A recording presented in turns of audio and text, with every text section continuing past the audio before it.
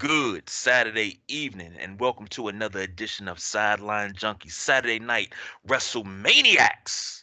It's the big guy KG, minus the People's Choice Don Rodriguez, who was on special assignment, probably trying to let everybody know not to blow vape smoke into their Xbox Series S, idiots.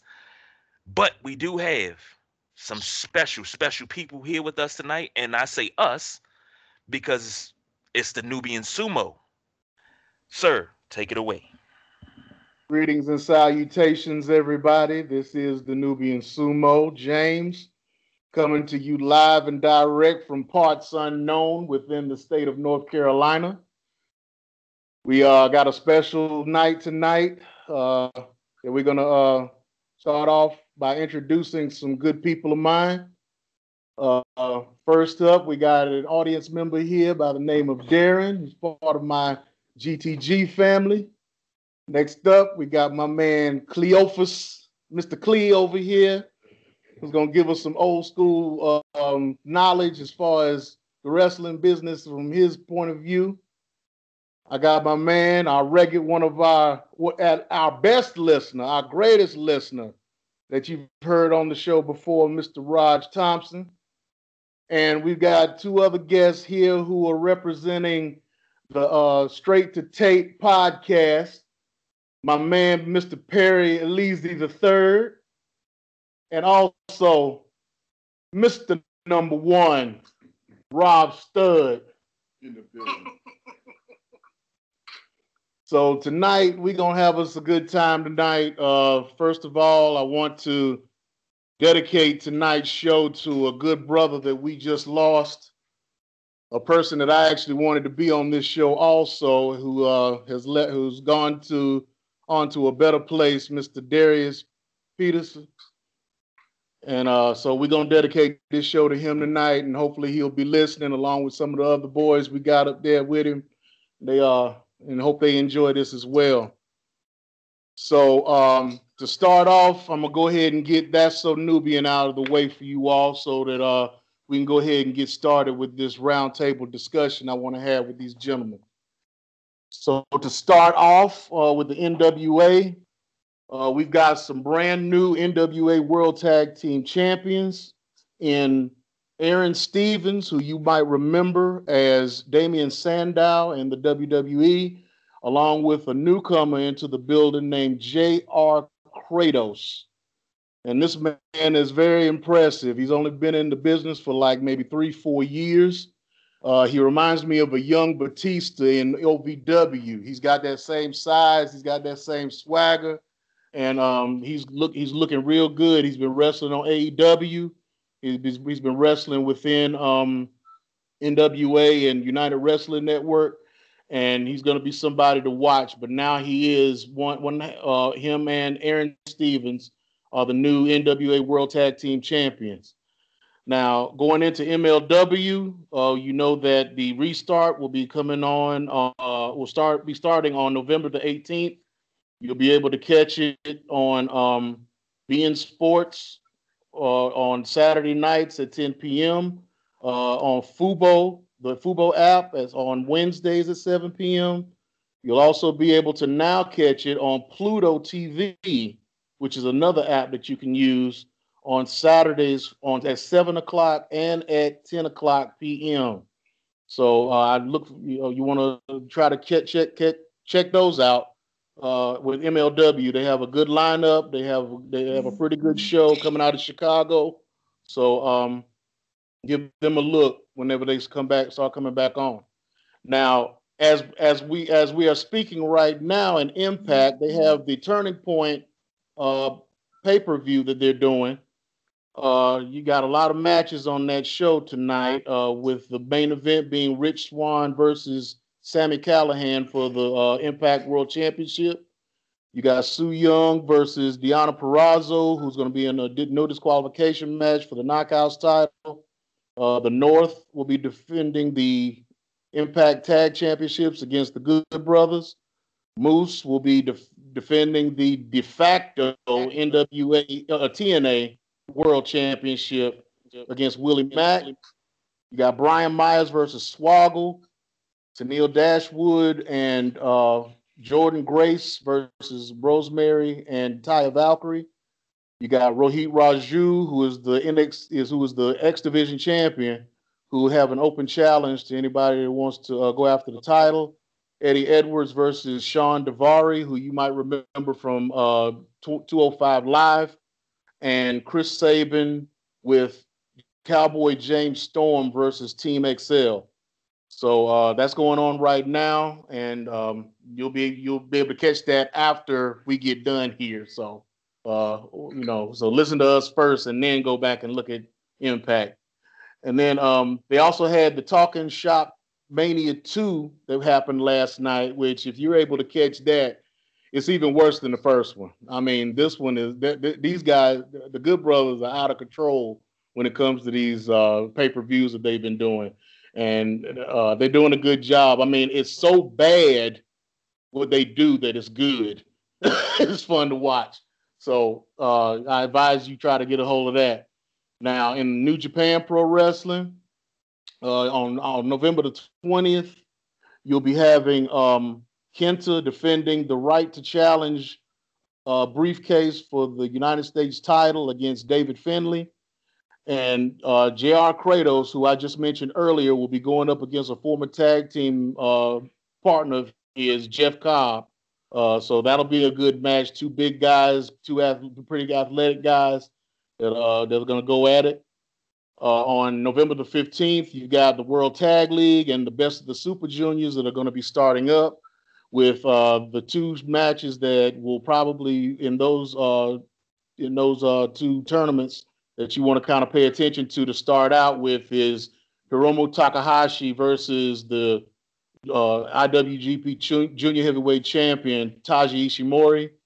And you also want to look in the World Tag League for FinJuice, which is Juice Robinson, who used to be in NXT back in the day, and David Finlay, who I just mentioned earlier, versus the Gorillas of Destiny. Who are King Haku's sons, who are wrestling in New Japan. So they haven't been in New Japan in a while, so it's good to see. It'll be good to see them back in Japan working out. You also have an announcement that was made here about Wrestle Kingdom. They've announced three matches for Wrestle Kingdom for January 4th and the 5th. Okada will be going up against Will Ospreay, of which Ospreay challenged him to a match a couple of weeks ago to kind of build up his new faction, the Empire. And you also have Tetsuya Naito, who is the IWGP Heavyweight and Intercontinental Champion, who has made the announcement that he will be defending his title on both nights for the main events on those nights. Now, it's already been established that Jay White, who recently took the right to challenge the G1 Climax right to challenge briefcase from Kota Ibushi, who will be in the main event on the 5th. And Naito has announced that he is going to give Kota Ibushi a shot at the title on the 4th. So whoever wins between Naito and Ibushi on the 4th will defend that title the next night against Jay White. So that's everything from That's So Nubian. And we'll go on now to the roundtable discussion that I wanted to have with these gentlemen. So what we're going to be talking about tonight is a subject that I have been having with a lot of people over the course of my wrestling life, and has been interesting conversations with everybody that I've had them with. So what we'll be discussing today is world championships and how they're created, and if some of these folks out here, these wrestlers who are calling themselves world champions, are actually really world champions. I mean, so in my opinion, in my knowledge of wrestling, I have learned that there are like three ways to establish a world championship. You either establish it by committee, by marrying a title to a world title to a regional title, or you actually travel the world or outside of your organization with a world championship, defending it in different organizations. Now, I'm looking at a company like WWE who went a very long time calling their top title the WWF or WWF or WWE Heavyweight Championship. And then, but everybody in the organization who had a belt was calling themselves world champion. Now, I'd always had the debate, like I said, there are three ways to have a world championship. How do they go about getting their titles? Now, there was a time when Ric Flair was there and he brought the world championship with him from WCW. He had never lost it, but he did bring it with him. And he wound up winning in the Royal Rumble, the WWF championship. Now, would that be considered a marriage? Some say yes, some say no. You also have when Chris Jericho wound up beating Stone Cold Steve Austin and The Rock in the same night, which merged those two championships together. Was that a marriage? Was that considered what would be a marriage of those titles? So I just want to go around the table and ask these gentlemen, along with KG, what do you all think about the world title and how it goes about being made, and who you think may not be a world champion, who could be a world champion or should be considered, or anybody that you want to bring up that hasn't really gotten any recognition as being a world champion. And since we got you on the phone, Perry, we'll go ahead and start with you. Yeah, what's good? Everyone see Perry Eliezy the second. Okay, I gotta take it back. All right. To me, the most prestigious World Heavyweight Championship is, and to me, even to this day, okay. And let me bronze bomber that.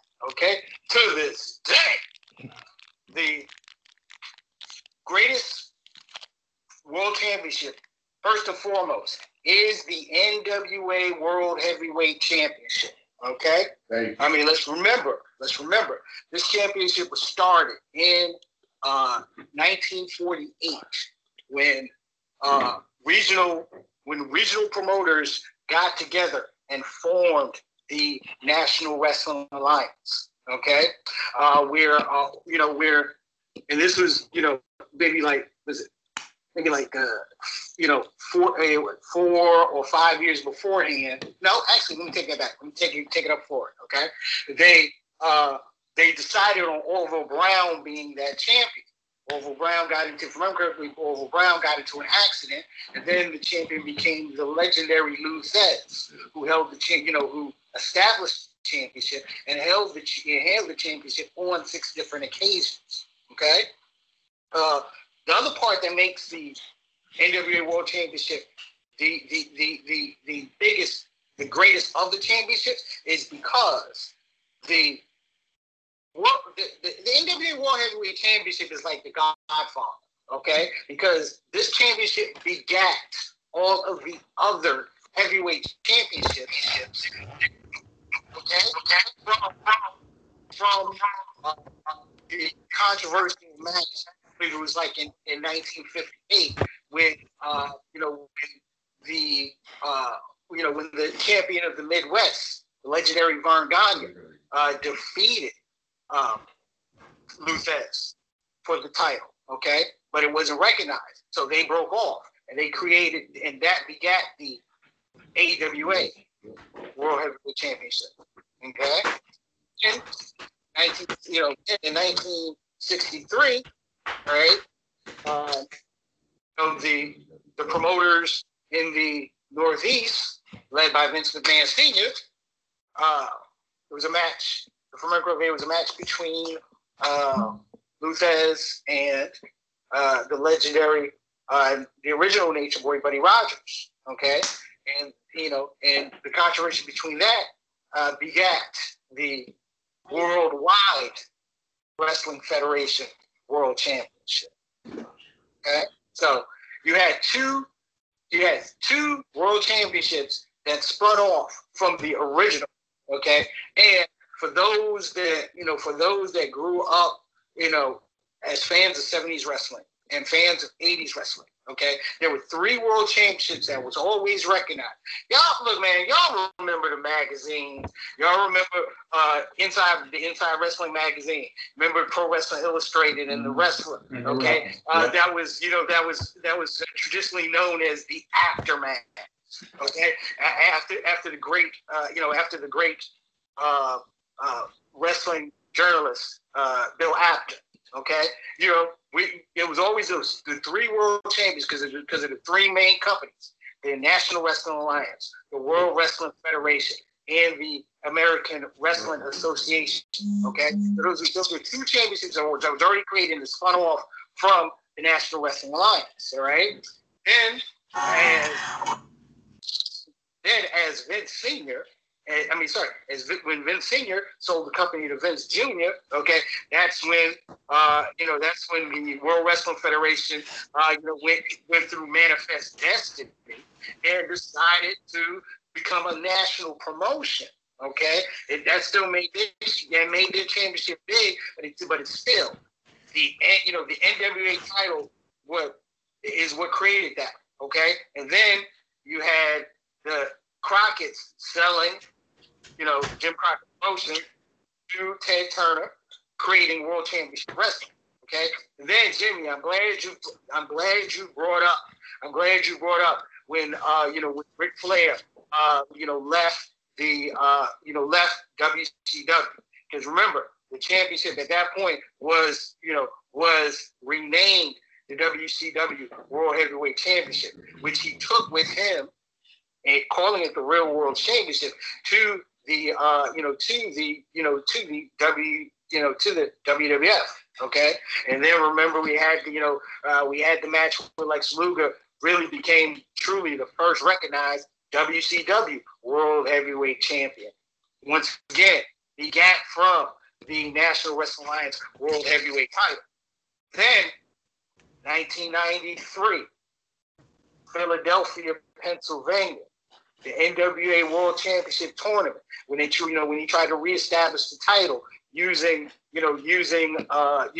Eastern Championship Wrestling, and the Paul Heyman swerve with the franchise Shane Douglas, defeating Too Cold Scorpio in the finals of that NWA World Championship Tournament, and then taking the belt in that classic promo where he tossed the World Heavyweight Championship down. Well, he tossed Sweet Charlotte down to the ground, then picked up his Eastern Championship Wrestling Championship and dubbed it the ECW World Heavyweight Championship.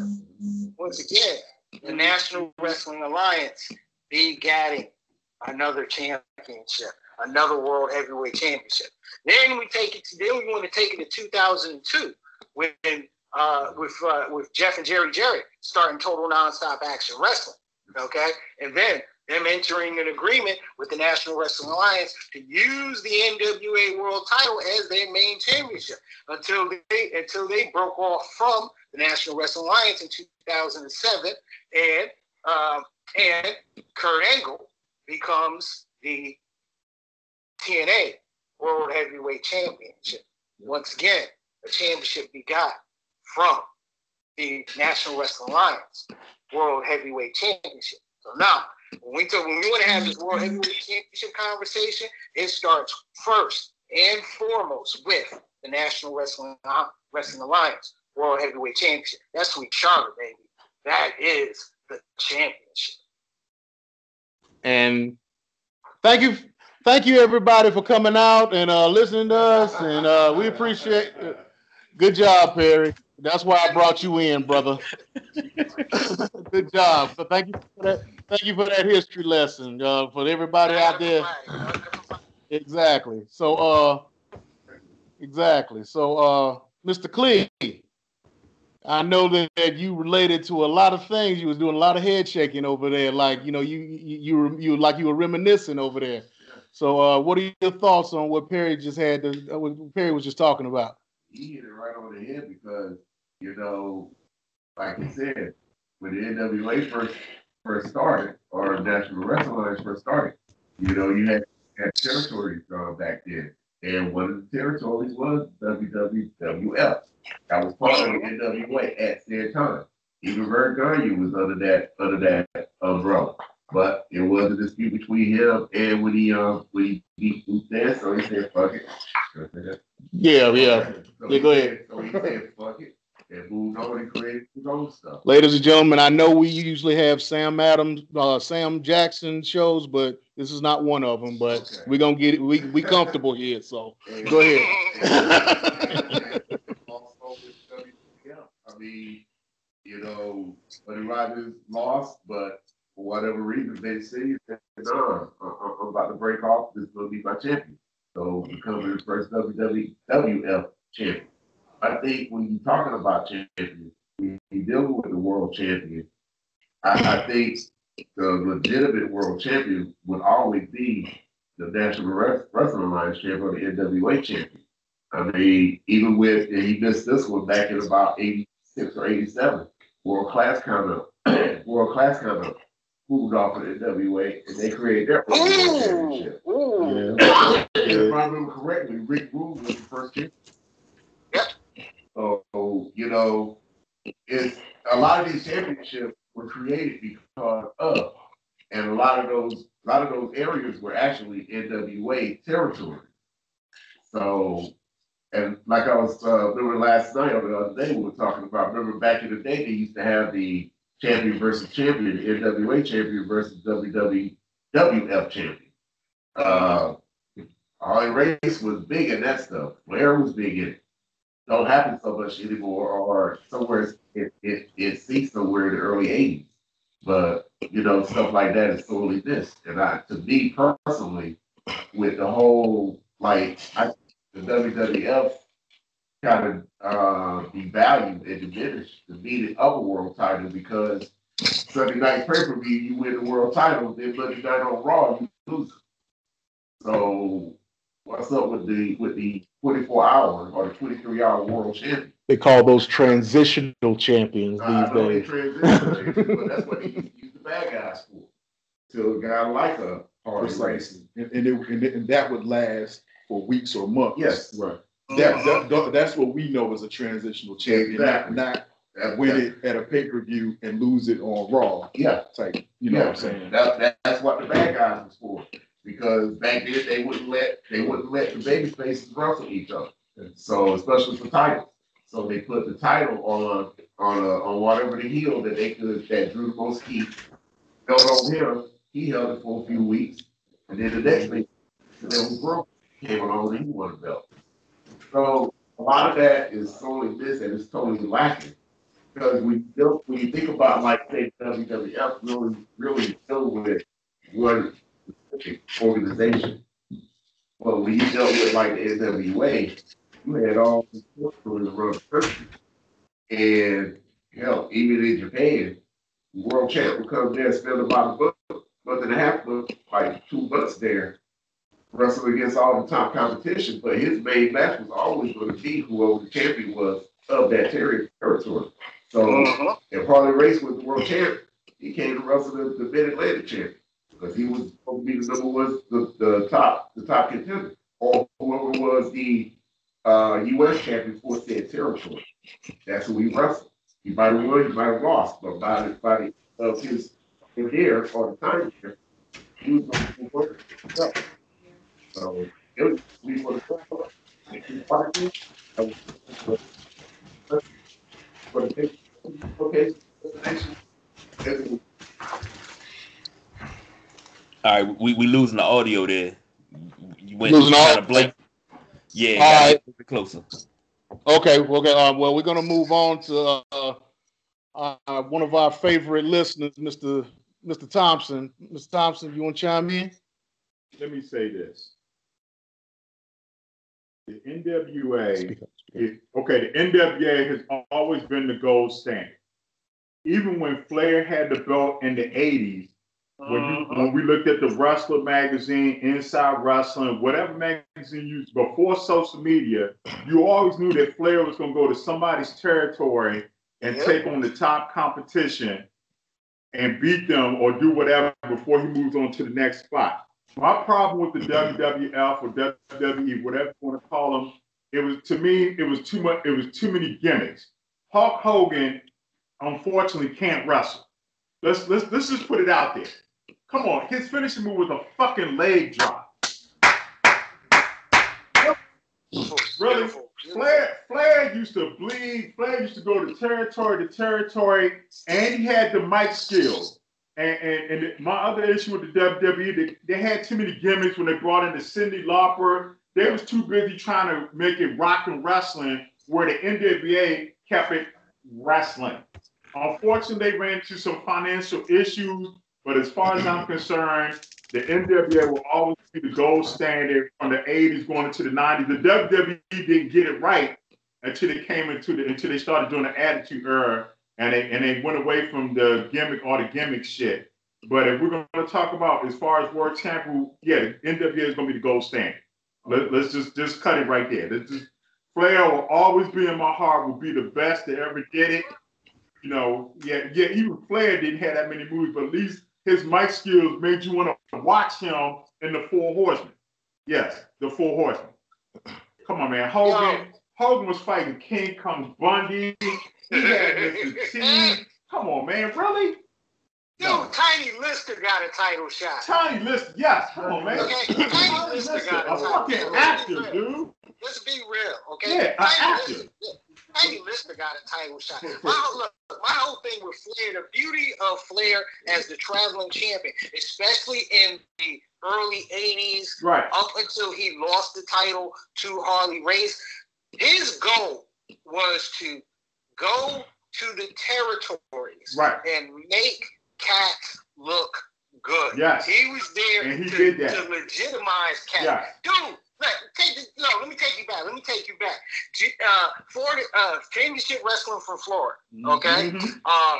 It was one episode where Ric Flair faced a young hacksaw Butch Reed in a match. And the match went a 10-minute draw. Ric Flair asked for more time. They wrestled more time, and Hacksaw Butch Reed pinned Ric Flair. Now, a title match, pinned Ric Flair with a cross body block. Became a star after that match. Ric Flair. Let me stop you real quick, because I remember that match. That was a 30-minute time limit. And Flair asked for more time so he could beat him, and Hacksaw won, and Hacksaw grabbed the belt, and Flair took it from him, was like, no, the match was contracted for 30 minutes, and walked out like ass. Yeah, so Ric Flair made you hate him. Yeah. He made you hate him. Ric Flair could make a broomstick look good in a wrestling match. I'm glad you brought up the broomstick. Let's not forget in the Dallas Sportatorium. I knew it. Okay? I know what you said. I knew it. When he took Kerry Von Erich, okay, who was getting drunk in the car, in the parking lot, and he carried a drunk man to a 45-minute time limit draw. Yep. A drunk man. Yep. A drunk man. Okay? It's great. It's great. All right, now we want to get Mr. Rob Stud in on the conversation. Sir, your thoughts? Listen, man, these brothers pretty much laid it out, man, but I agree. I mean, we all have talked about wrestling extensively during our friendship, and we all agree, man. The standard bearer is the National Wrestling Alliance World Heavyweight Championship. That's pretty much the bottom line. And Flair, basically, he really, to me, made that title what it was, and Yes, 10 pounds of gold, baby. 10 pounds of gold, man. He made it what it was, man. I mean, he took that title to heights that it had never seen, and is the reason why I have such an appreciation for that wrestling that I do today, man. I mean, bottom line is the NWA. I mean, what more can be said? Now, what I want to do with y'all now is folks that may or may not have been recognized as world champions or not having gotten the recognition that they deserve for being the world champion. And I'm going to be a little biased here, and I'm going to name some names, and they probably have something in common. So I'm talking about like the Bobo Brazils, the Ice King Parsons. Okay. World championship, world class. Ron the Truth Killing, not our truth, Not our truth. but Ron the Truth Killings. Yeah. The first African American National Wrestling Alliance World Heavyweight Champion, Ron the Truth Killing. No, that's not true. They have in the last 5-6 years recognized Bobo Brazil as beating Buddy Rogers in that match that they had. Now the match went to Bobo Brazil because Buddy Rogers faked an injury to end the match, but they gave the belt to him. Now Bobo Brazil was like, I don't want to win this way. I don't want to have this belt this way.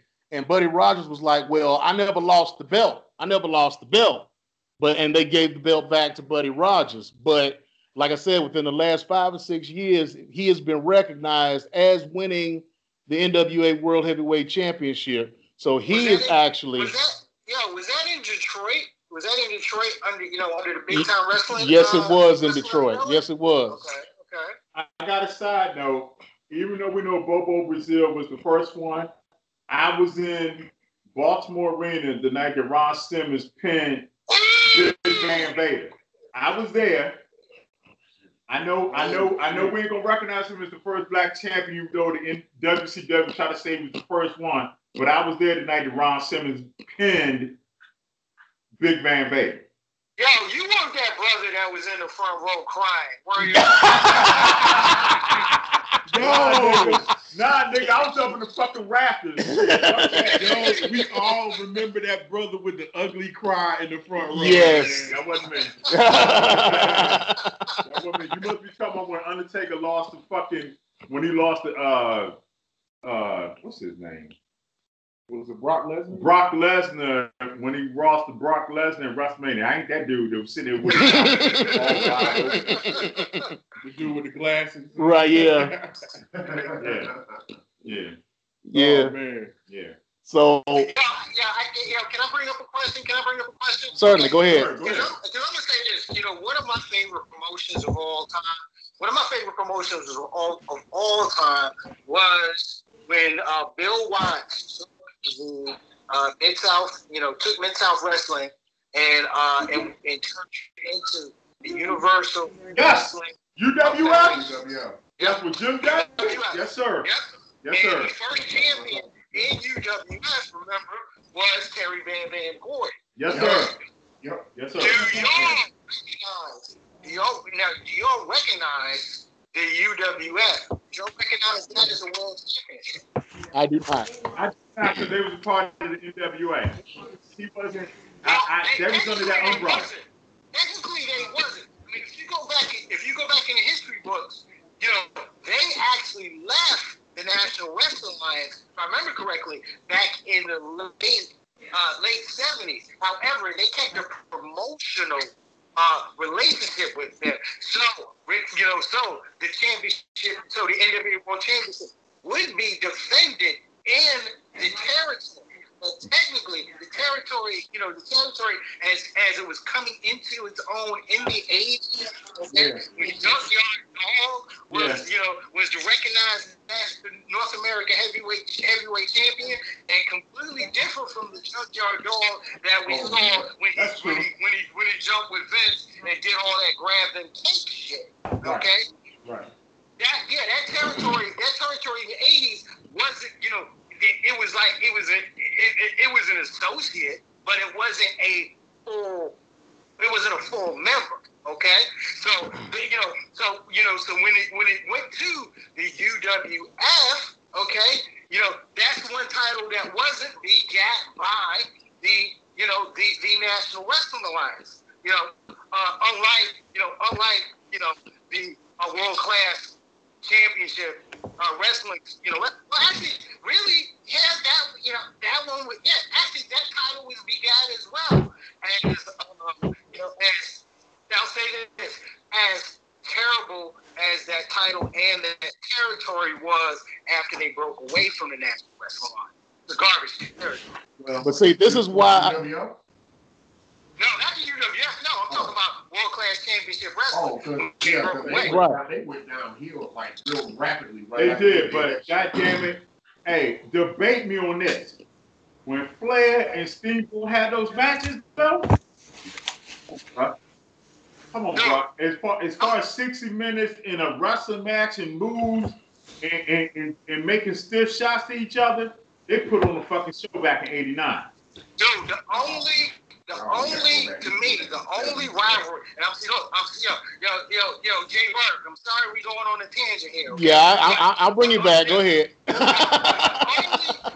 only rivalry to me to this day that stands, even close to that rivalry, okay? And Jay Burke, you about to feel me on what I'm about to say. Hiroshi Tanahashi and the Rainmaker Okada. Those are that series of matches between the two of them for the IWGP Championship is the only rivalry that ever came close to those Ric Flair, Ricky Steamboat championship matches. The only one. That is true, because once the New Japan was on a downward slide themselves, and it was Hiroshi Tanahashi who put the title on his back and brought New Japan back to where it is today. That's why he's so revered in New Japan as he is. He's almost like the Ric Flair of New Japan, because, like you said, when they were on the bottom, they were trying to work their way back up after all those old school guys like Muda and Tenzan and folks like that kind of left and retired and got out of business. It was Tanahashi that actually brought them back. But to go back to the question that you asked about the UWF title and whether it is actually a world title or not, that's the reason why I'm having this conversation with you all, because there are titles, like you said, if somebody came from NWA and broke off and had their own regional or federation title that was a heavyweight championship, not necessarily a world title, but you got a lot of guys who were calling themselves world champions. The WWF being one of them. You got, like you said, all these organizations were begat from the NWA. When they broke off, they had to establish themselves as a world championship. Now, I could see, like I said, there's some world champions that are made by committee. Case in point, when they turned the NWA Television Championship, held at the time by Dusty Rhodes, and they declared it a world championship. Why? Because one, he was defending it around the world outside of the NWA, and two, the committee disagreed that they wanted to make that a world championship. So you got organizations like the WWF who went for a very long time calling their top title a heavyweight championship. But when did it become a world title? Is my question. When did it become a world title? Well, you got to think about it. The only time outside. Now remember, the Aftermaths, okay, considered and called it the WWF Heavyweight Championship, even when the promotion itself was not using the title World Heavyweight Championship. The only time, the first time that you heard WWF World Heavyweight Championship, when that came up, after the hold on, guys. I got a headache. Okay. Hold on, got a headache again. The invasion. After the invasion ended, they took their, the WWF's version of the WCW World Championship and merged it with the WWF title when Chris Jericho won the one night 4-man tournament. Okay, so Stone Cold Steve Austin, Triple H, Shawn Michaels, Undertaker, Kane. You can name all of them. Anybody prior to Jericho's win that night at that tournament, do you consider them pre-Jericho title reign? Do you consider any of them really world champions? Here's the whole thing. I do. Okay? The reason why I do is because they were wrestling for what at that time was truly a worldwide promotion. Okay? Even if the championship was not referred to as the World Wrestling Federation World Heavyweight Championship, okay? At that time, it was the big belt in the game. Okay, but being the big belt in the game, it was never married. Right. The committee plainly didn't consider it a world championship because they didn't name it one. And they didn't defend it outside of the WWF. Right. The last time the WWF or the WWE defended their belt outside of promotions when Superstar Billy Graham had the belt. Yeah. They haven't done Bob Backlund. I'm sorry, Bob Backlund. Well, I gotta say this. Correct me if I'm wrong. If I remember correctly, it was back in '97. Okay, and it was a show in Amarillo, Texas, which was supposed to be Terry Funk's final match. Okay, I remember Bret Hart, the WWF World Heavyweight, WWF champion at the time, defending the title against Terry Funk on that show. That's the last time I remember that that title being defended outside of the confines of WWE. Okay. Yeah. Well, I'm going to put this out here, and then we're going to go to the push. To get Delonte in on what he needs to talk about tonight. Don't I get a little something? Do I get to start with the big dogs, or am I just sitting here? I don't know, KG. Hey, you've been kind of solid over there, man. Come on. I'm being gracious. But no, I mean, okay. All I gotta say is understand what I'm saying. I'm compared to you, gentlemen. I'm a puppy. I grew up 80s, but my love for wrestling didn't start until maybe about the mid 80s. I grew up watching Flair and Sting battle on TV. It felt like it was nightly, and that's what shaped it. And then when I can't remember who said it, but when it was said that Hogan couldn't wrestle, finally somebody else said it. Hogan cannot wrestle. Cena cannot wrestle. They're good on the mic, but they can't wrestle. Just wanted to say that. But every promotion. Cena portion, but we'll say that for another. We'll say that for another debate. Yeah, I'll put Cena in that. Hogan can't wrestle. Yeah. Now, here's the thing. Hogan could wrestle, but not in the U.S. Because Hogan did a lot of wrestling in Japan. Yeah, he And did. there are videos. There are videos of Hogan when he could wrestle. Yeah, he was actually a better technical wrestler in Japan than he was ever in the United States. Yes, he was. Because that's what they did in Japan. They did the technical wrestles versus what Hogan did. The hit, then the other guy get you. And then 2 minutes later, He bulked up. Yeah. And then he hit you with the leg drop, and then he posed for 10 minutes, which was longer than the match. They weren't going to go for that in Japan, and he knew it. But that's what they dug in the U.S. And he didn't. And he used the leg drop as a setup to the Axe Bomber, the clothesline in Japan. Exactly. But what I was going to say earlier is the only WW, and I like saying this, WWF, WWE championship that I recognize as a world championship is the light heavyweight title, because that belt went to Japan and was defended in the Super J Cup. And that Super J Cup title went all around the world.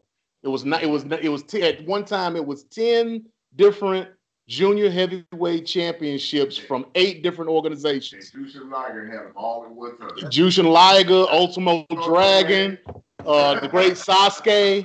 Yeah, it was a few. Hatani, yeah, it was a bunch of them.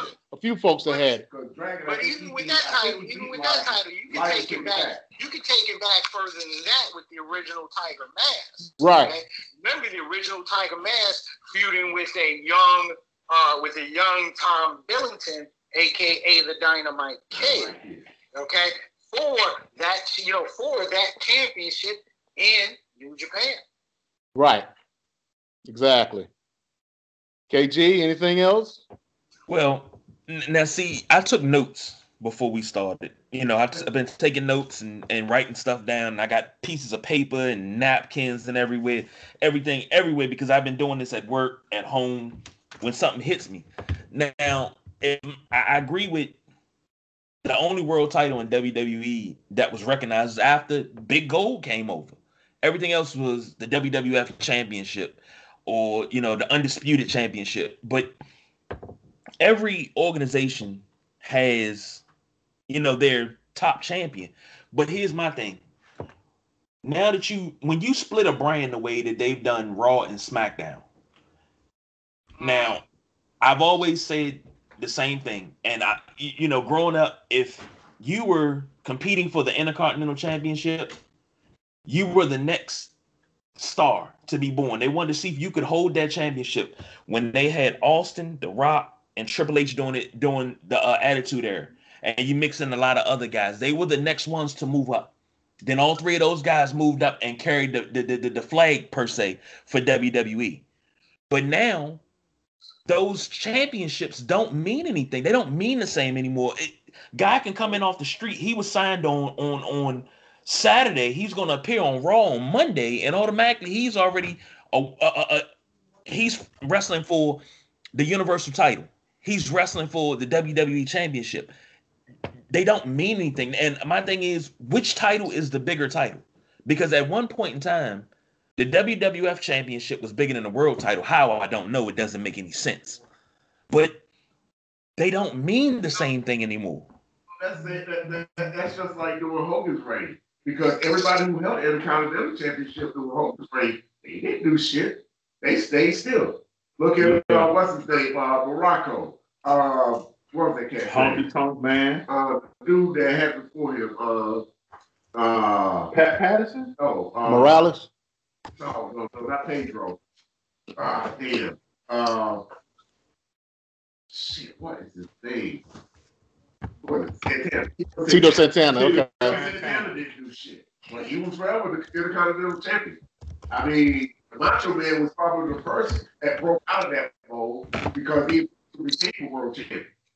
But it's like you said, it's always been with the WWF. It's like, I mean, they even to the point that they convoluted as they got, I don't know if they do now, but I remember when they finally did the brand split and rocked with the SmackDown, so they brought out the World Heavyweight Championship, dusted off the Big Gold belt. And just handed it to Triple H. World Heavyweight Championship. in the WWL championship. So who was the world champion?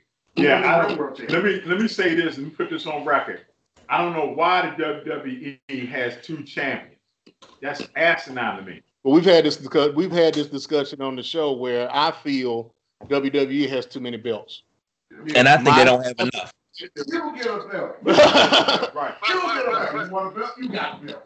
Right. Their champions, they should have one tag team champion or heavyweight champion where he can defend against somebody on SmackDown or go back and defend on somebody on Raw. My opinion as well. Yeah, they had no business having 2 champions for each division. That's what it was supposed to be.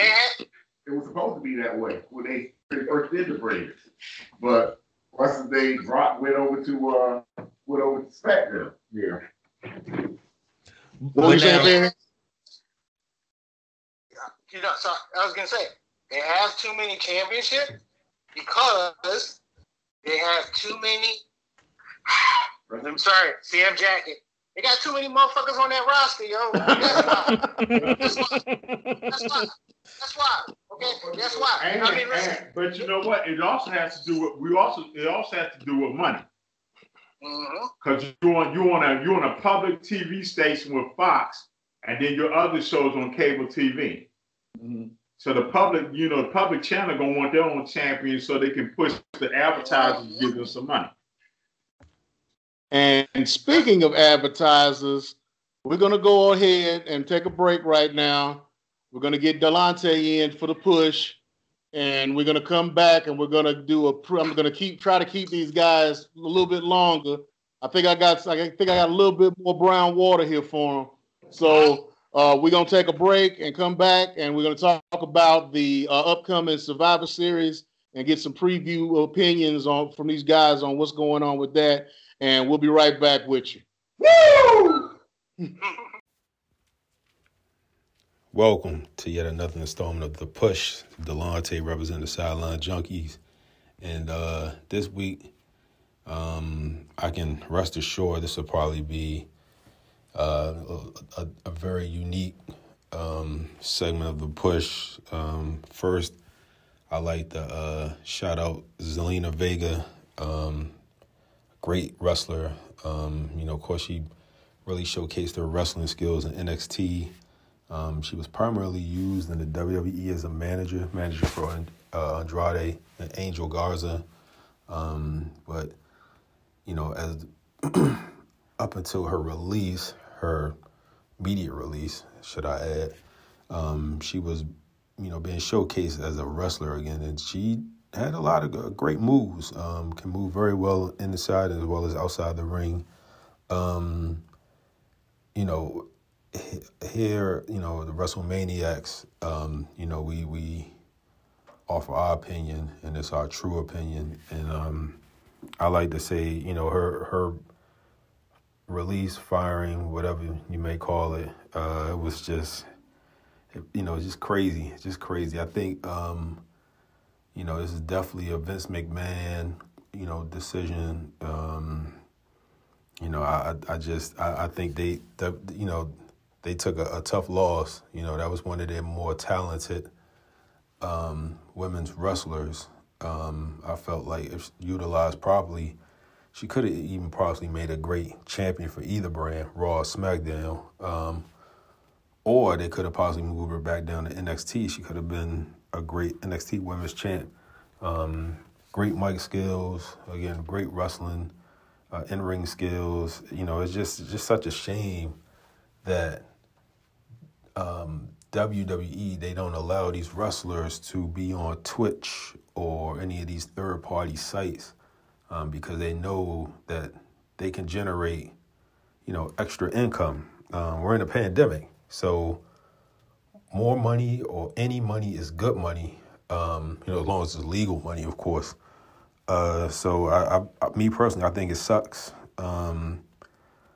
She does have a 90-day clause, no compete clause. I do believe she will go to AEW, as they'll possibly offer her more money, and she can still run her Twitch channel. So I wish her the best. I'm sure she'll land on her feet. If not AEW, then probably Impact or NWA. We just wish her the best, man. Now, part two. I like to applaud Creator for finally ending the Seth Rollins, Rey Mysterio, Mysterio family feud. Now, we'll probably go to Seth Rollins versus Murphy. As you know, if you saw SmackDown, Murphy, kind of put the final nail in Seth Rollins, coffin per se. So I'm kind of curious to see how they're going to move forward with this feud. My suggestion is, there's a certain wrestler, they call, his monster size, but he's been fighting like little people. They should bring him in as the newest disciple for the Messiah, Seth Rollins. And I'm talking about Vince McMahon's seemingly new favorite wrestler, Lars Sullivan, or the Freak, as they're just going to call him. I don't think they're going to just drop Lars Sullivan, whatever. His name's just going to be the Freak. Like, okay, but, why don't you do us all a favor and then, like, fight some formidable competition, dominate them. Then, we may consider to take you serious. Up until then, you're fighting the Luchador House Party and aging Jeff Hardy. No disrespect to Jeff Hardy, but, we all age. So, Jeff Hardy is aging. Rey Mysterio, Kurt Angle, like, come on, man, really? Throw him in the ring with Braun Strowman. I know he and Keith Lee, they fought NXT, but, if this going to be your guy, like, put him up against some of the, top talent. He's on what, SmackDown? He can definitely, there's definitely some formidable opponents for him. Even throw him in a ring with Kevin Owens. Of course, he'll beat Kevin Owens, but at least it'll be an entertaining match. So we'll see where they go with this Seth Rollins Murphy thing. I do believe that the Mysterio family, they can move on to something else or possibly feature Dominic more. I would even be okay with, a Dominic Seth Rollins thing. I just don't, Rey Mysterio and Seth Rollins, I believe the wrestling community is just kind of, not kind of, but very tired of that feud. That feud went on for 7 months. Becky Lynch is about to give birth to the baby within a month. So pretty much her entire pregnancy has been Seth Rollins versus Rey Mysterio. So we could be possibly looking at 8 months. Enough is enough. Please, and, I hope it's over. I believe it is over based on the No Holds Barred match that took place at SmackDown. So let's just hope that they stick to the script. This is Delonte representing the Sideline Junkies, urging everyone to continue to stay safe. These COVID cases are rising again as the weather is starting to kind of dip down. We're moving into the late fall, early winter season, so protect yourselves. There aren't going to be a lot of closures as it was when the coronavirus initially hit the U.S., but wear your mask, people. Wear your mask, and make sure your nose is covered too. Not, hanging off your nose, or not pulling down your mask. Like, protect yourself, protect your family, and just be vigilant, Delonte, representing the Sideline Junkies. Shout out to the Don, shout out to KG, shout out to the legend himself, Nubian Sumo. Everyone take care. Peace.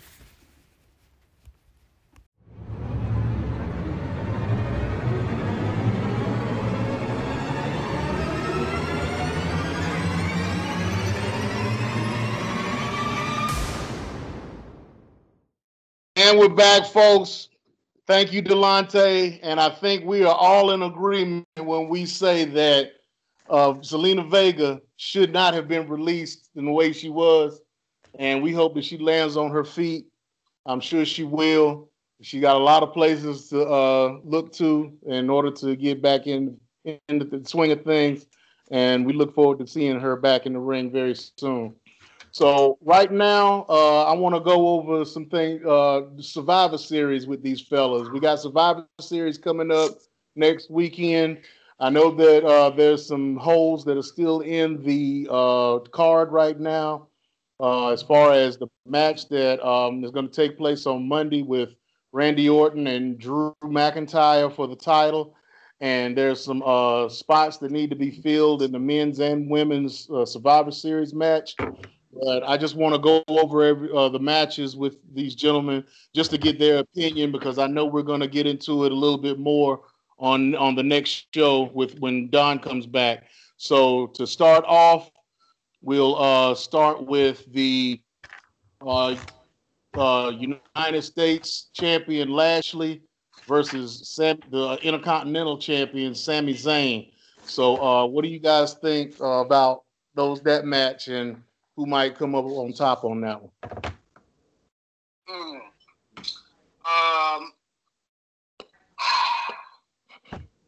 Honestly, look. First, I'm going to preface my thoughts on this show that I am totally not excited about. Okay, seriously not excited about it. But for this match, look, my money's on Sami Zayn, actually, underhanded. All right, Rob.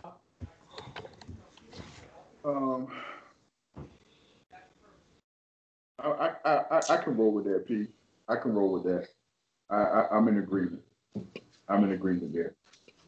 Clee, I know you don't watch a lot of the present product right now, but you got a guy in Sami Zayn who was all through the independents under a hood as El Generico, who really came up in the indies and was an indie darling.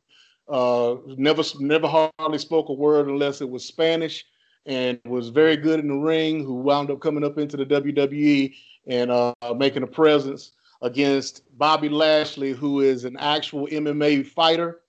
He fights for Bellator, and is a powerhouse. I know Bobby. Okay, so what do you think? Yeah, I never heard the other guy. I know Bobby Lashley, but you have like shit that destroyed like any kind of foot pad or whatever, blah blah blah.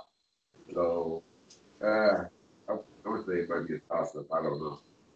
Okay, Rod. I'm saying we'll win this match by DQ. He'll do something stupid. Get himself disqualified, or make Bobby Lashley be disqualified, and him win the match on the disqualification. AKA Andrew Delano against Riddick Bowe. It'll be a DQ of some sort. He'll do some bullshit like he did against Apollo Crews on SmackDown to win the match. Now, KG, I know we're going to be giving our picks on next week, so you don't necessarily have to give us a winner, because we'll do that next week. But just give me your thoughts on what you think the match will be like. If there's anything other than a Bobby Lashley win, I need to build Bobby Lashley up. Hopefully, if Brock resigns, I can get my dream match that I wanted 12 years ago. But I need to build Bobby Lashley up. So I think Lashley somehow beat the hell out of Sami Zayn. All right. So next matchup is the Raw Tag Team Champions, Kofi Kingston and Xavier Woods, otherwise known as the New Day, against the SmackDown Tag Team Champions, the Street Profits. And we'll keep the circle going. Mr. Rob?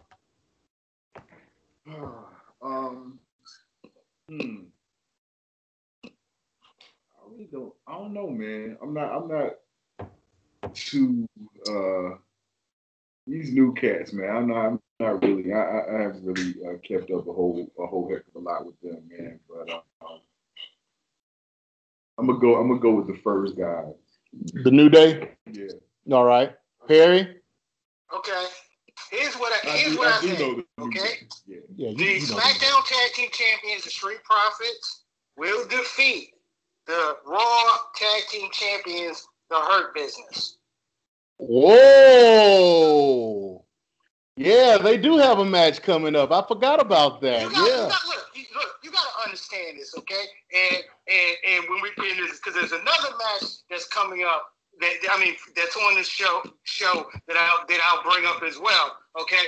But Survivor Series over the past couple of years, especially with the brand going with the brand versus brand model, okay, has been rather predictable with the build up and going into Survivor Series, okay?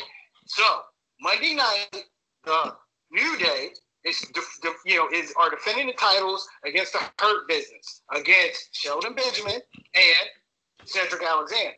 Okay? So, and look, you know how the WWE is about, you know how they are when it comes to faces versus faces or heels versus heels. Okay? So I can clearly see the Hurt Business winning the titles and then having a traditional heel versus face match at Survivor Series with the Street Profits, who I am a huge Street Profits fan. Okay, I've been a huge fan, and it just didn't start when they first showed up at NXT, because I wasn't sold until they went over to Evolve and got some seasoning. Okay? Right. At that point, that's when I realized, yeah, this is going to be one of those tag teams that's going to be around for a couple of years. And plus, Tez Ford is a star. Yeah. Tez is a straight up star. Yes, he is. Yeah, I see them winning the match at Survivor Series, but not against the New Day. And his wife is a beast. We'll talk about that when we get to right, and we'll get to that in a moment. Women's match. All right, Clee, I know you know again, so just you want to give an opinion? I say the New Day. You say the New Day. All right, Rod. I want to give the New Day this match, but they've had to run. It's time for the new guys to carry the torch and go to the next level. So I'm gonna go with the Street Profits. All right, so going on to the next match, we have Asuka, the Raw Women's Champion, versus Sasha Banks, the SmackDown Women's Champion. Perry, what you think? No contest with both Bayley and Carmella interfering in this match. Okay, the only reason why I say this is because Asuka versus Sasha Banks. We've seen it before. We've seen it this year before. Nothing about this match excites me. Okay? Nothing about this match excites me. So I can't see, or I'm hoping that creative is smart enough to not give one of them, I hope the creative's not smart. It's playing it smart here, and to take, to make sure nobody loses heat. Let's do this one as a double DQ. Rob, you know what, man? I'm gonna pull I'm gonna do like most chicks become Dallas Cowboys fans because they like the helmets and shit. I'm gonna pick Sasha Banks because she cute as fuck. I like that. Clee? What I knew that you date was Sasha Banks, so I'm at the roll with Sasha. All right. Raj? I'll be the black sheep. I'll go with Asuka. I'm gonna go with Asuka. But you know what? Sasha just got that damn belt. I can't see them having her lose to Asuka after she just beat Bayley. Raj, don't forget, lose to Asuka again this year. I'll go with Sasha, man. I'm gonna go with Sasha. I ain't gonna do that. I'm gonna go with Sasha. All right. So next up, we got the SmackDown champion. And I'm not even gonna go into what whatever. The SmackDown champion Roman Reigns versus the Raw champion Randy Orton. And remember, we got a match coming up with Drew McIntyre versus Randy Orton for the title, who will eventually go to this match against Reigns. So, Perry? Oh, you already know where I'm going with this. Okay? I'm actually going to call Drew McIntyre beating Roman Reigns. Okay? Because here's the whole thing. You wasted all that time on Friday night having Drew McIntyre show up on SmackDown to confront Roman Reigns, to beat his cousin in an unsanctioned match, okay? Going into a championship match against Randy Orton, who just won the belt from Drew McIntyre. Now, I see Drew McIntyre winning the belt back because once again, do you really want to see a heel?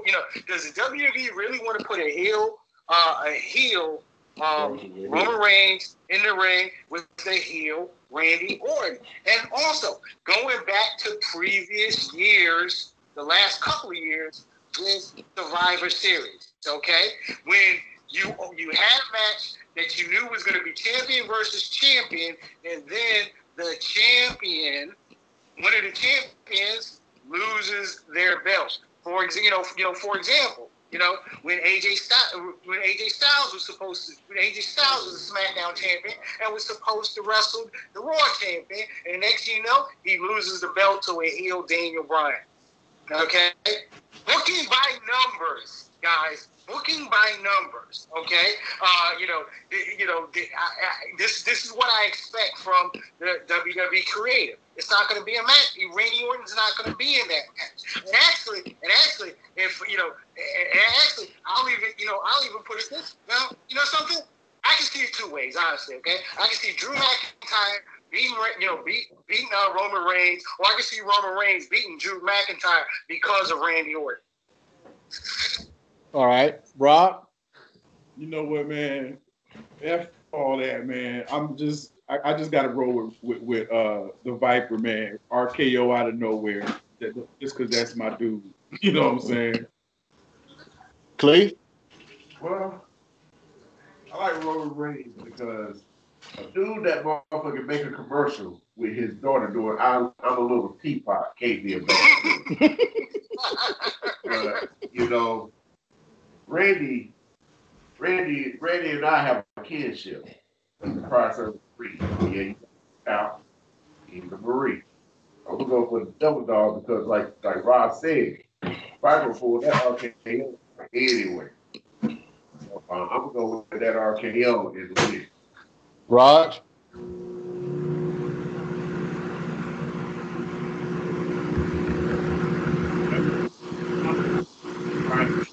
Ready for the Rock Mania when they bring the Rock back and fight the Rock. WrestleMania is the main event. So Drew McIntyre will beat him Monday night, and then that'll be the match, and then he'll pin Drew McIntyre because they got to build Roman Reigns up. Remember, they've been pushing Roman Reigns all this time. Nobody wanted him, but now you got him as a super heel. They got to keep pushing him up and making him look invisible. So I got Roman Reigns beating Drew McIntyre. A great super heel, by the way. Yeah. All right, KG, we ain't heard from you in a minute. What's going on? What you got for us? I'm sitting here just taking notes and writing this stuff down, man. Trying to make sure I got everything from everybody. So when I can win this pay-per-view, I'm good. But like I said, with me, KG, and Don will get into it again next week. So we'll give our picks. That's why I'm not giving any. But now we're going to go into the 5-on-5 matches. We'll start with the ladies. On the Raw team, you got Nia Jax, Shayna Baszler, Mandy Rose, Dana Brooke, and Lana going up against Bianca Belair, the Riot Squad with Ruby Riott and Liv Morgan, who just got in on Friday. And they've got 2 open spots left on their team that they'll probably fill up on next Friday before the pay-per-view. So, Perry, what do you think? And if you want, you can also chime in on who you think the other two members of that team, of that SmackDown team, will be. This match ain't about those other two members. Team SmackDown wins because, to me, this Raw versus SmackDown women's match is about one thing, and that's building Bianca Belair. Okay, Bianca Belair wins. Bianca Belair ends up being the last person on her team, and she eliminates. Okay, it's going to come down between her versus Nia Jackson, Shayna Baszler, and she's the one that's going to win. Because right now, what it feels like is that they are putting a rocket on her back. This girl is talented. She's got the look, she's got the, she's got the athleticism, and she has the strength. Okay, this is the woman that will.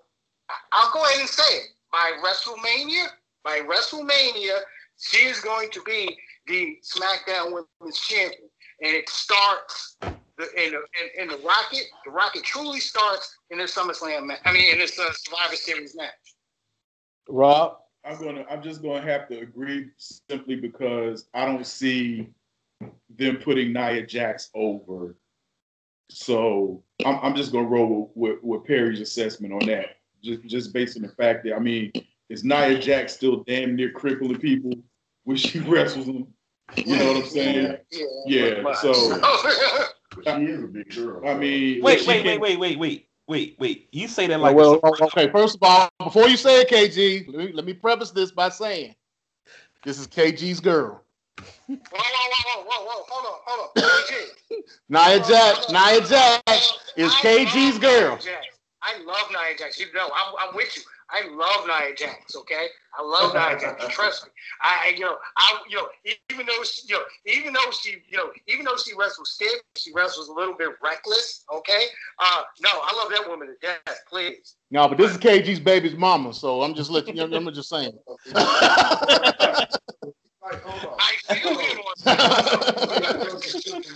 She like the Nancy Carter to China because China was bad choreography, straight up and down. Well, yeah, she's been known to, kind of be real stiff with people. She's real stiff and she be fucking up some of her spots. And she injures people. Yeah. So she's real reckless in the ring, man. So who do you think, Clee? Raw, SmackDown. I would say whoever Nia Jackson's not on. So shit. Go ahead, Raj. I got 2 words. Bianca Belair. Thank you. End of discussion. Thank you. I had already did the cross. I'm going with SmackDown. All right. So for the men's side, we've got on Raw, we got AJ Styles, Braun Strowman, Keith Lee, Sheamus, and Riddle. The phenomenal AJ Styles versus Seth Rollins, Jey Uso, Kevin Owens, King Corbin, and a player to be named later. So, Ferry, where you at? Look, this one's going to go to Team Raw, okay? I mean, I could see the last two standing on Team Raw as being AJ Styles and Keith Lee, okay? Yep. I can see Keith Lee, I can see either one of them being just the last person standing in the entire match, okay? But whoever's left on Team SmackDown, okay, who, to be perfectly honest with you, this Team Raw versus Team SmackDown match is a weak match, period. Okay? It's a weak match, period. Especially on the Team SmackDown side, okay? So I'm going with Team Raw. It's either going to be, like I said, and it's going to, and the lone survivor is going to be either AJ Styles and Keith Lee, especially after the performance that Keith Lee put on last year in Survivor Series. How can you go away from building him further? Last year, remember, he was one, last year, him and Roman in the ring together was freaking magic, okay? Freaking magic. This year, put the rocket on Keith Lee. You got to put the rocket on Keith Lee. I mean, that's limitless. Rob, what you got?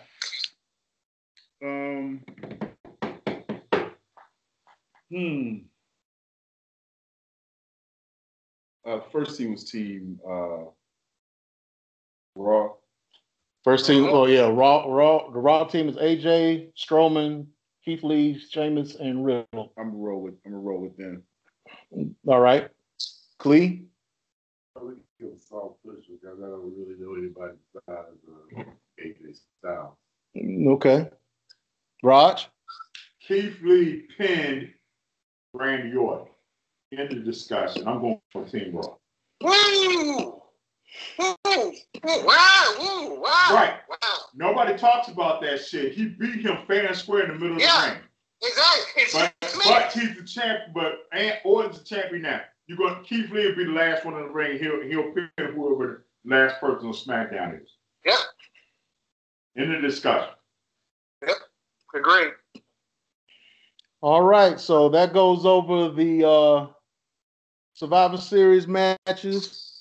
I appreciate these guys for coming in and having this roundtable episode with us. Now, before we do our parting ways and our closing out, I want to make sure that these two guys, Mr. Stud and Mr. Elise, gets a plug in for their show. Because it's a very excellent show. I listen to them every time they come on, and I want to make sure that you all listen to them too. So 2 o'clock on Sundays, baby. So, fellas, I'll give the floor to y'all so y'all can let us know about your podcast. Go ahead, Pete. All right, well, straight to tape, man. Unapologetic and insightful conversation. I mean, look, that's just what we do on Straight to Tape. You can catch the show on Sundays, 2 p.m. Eastern Standard Time, live on Facebook, live on YouTube. We also have audio version. We also have an audio version of the show that you can find on all your favorite podcasting platforms. Tomorrow's show is going to be a very interesting show because we have songstress Carlita Durand in the house. First album that she's put out. She's got a new album coming out. First album she's put out in years. Okay, and she's gonna bless us with her presence. So definitely check that show out. And support. Support. We are actually up for a WRAL Voters Choice Awards for favorite podcaster. Okay, you go by the WRAL website and go to the Voters Choice Awards. If you hear us, you like us, go there and vote for us, man. The voting ends on the 22nd of this month. Okay, and our goal, period and flat out, is to be your favorite podcast, all right? And that's what we do on Straight to Tape. So, look, guys, I thank you for inviting me and Mr. Maximus, into the WrestleMania den, man. I love it. I love it. Dude, I've been bugging Jay Burke for a minute. Okay, I've been bugging Jay Burke for a minute. I was like, yo, Jay Burke, man, come on, man. Yo, you know you gotta have us on, man. You know you gotta have us on. Well, I made it happen, and I'm gonna give the floor to the social media assassin, Mr. Rob Stud, aka Rob Maximus. Yes. Number one, Rob Maximus in the building. Straight to Tape, unapologetic and insightful conversation, as Perry so eloquently stated. We have some podcasts that we rock with. We definitely rock with this one. No doubt. You know what I'm saying? We consider you guys family. We are very honored to have finally been able to come out, join you guys, man, and have this conversation. We really appreciate it. We rock with y'all heavy. Thank y'all, and just keep on rolling, doing what you're doing, and keep supporting Straight to Tape like you do. We really appreciate it, man. We love you guys for it, man. Thank you very much. All right, KG, any parting words? Well, outside of the usual, we talked about Nia Jackson, my love for her, but also I want to talk about my love for Ruby Riott and her new haircut. Gosh, she is gorgeous. Oh my goodness, things I would do with that woman. But and then also I can't go without showing love to Liv Morgan, and also of course my girl Jordan Grace. New pics up on her Instagram now. Hold on. I apologize for breaking in there. You a Jordan Grace fan too? Oh, Yeah. we are a big fan of Jordan Grace on the Sideline Junkies Saturday Night WrestleManiacs. We love us some Jordan Grace, and when we get off the air, KG got a story for you.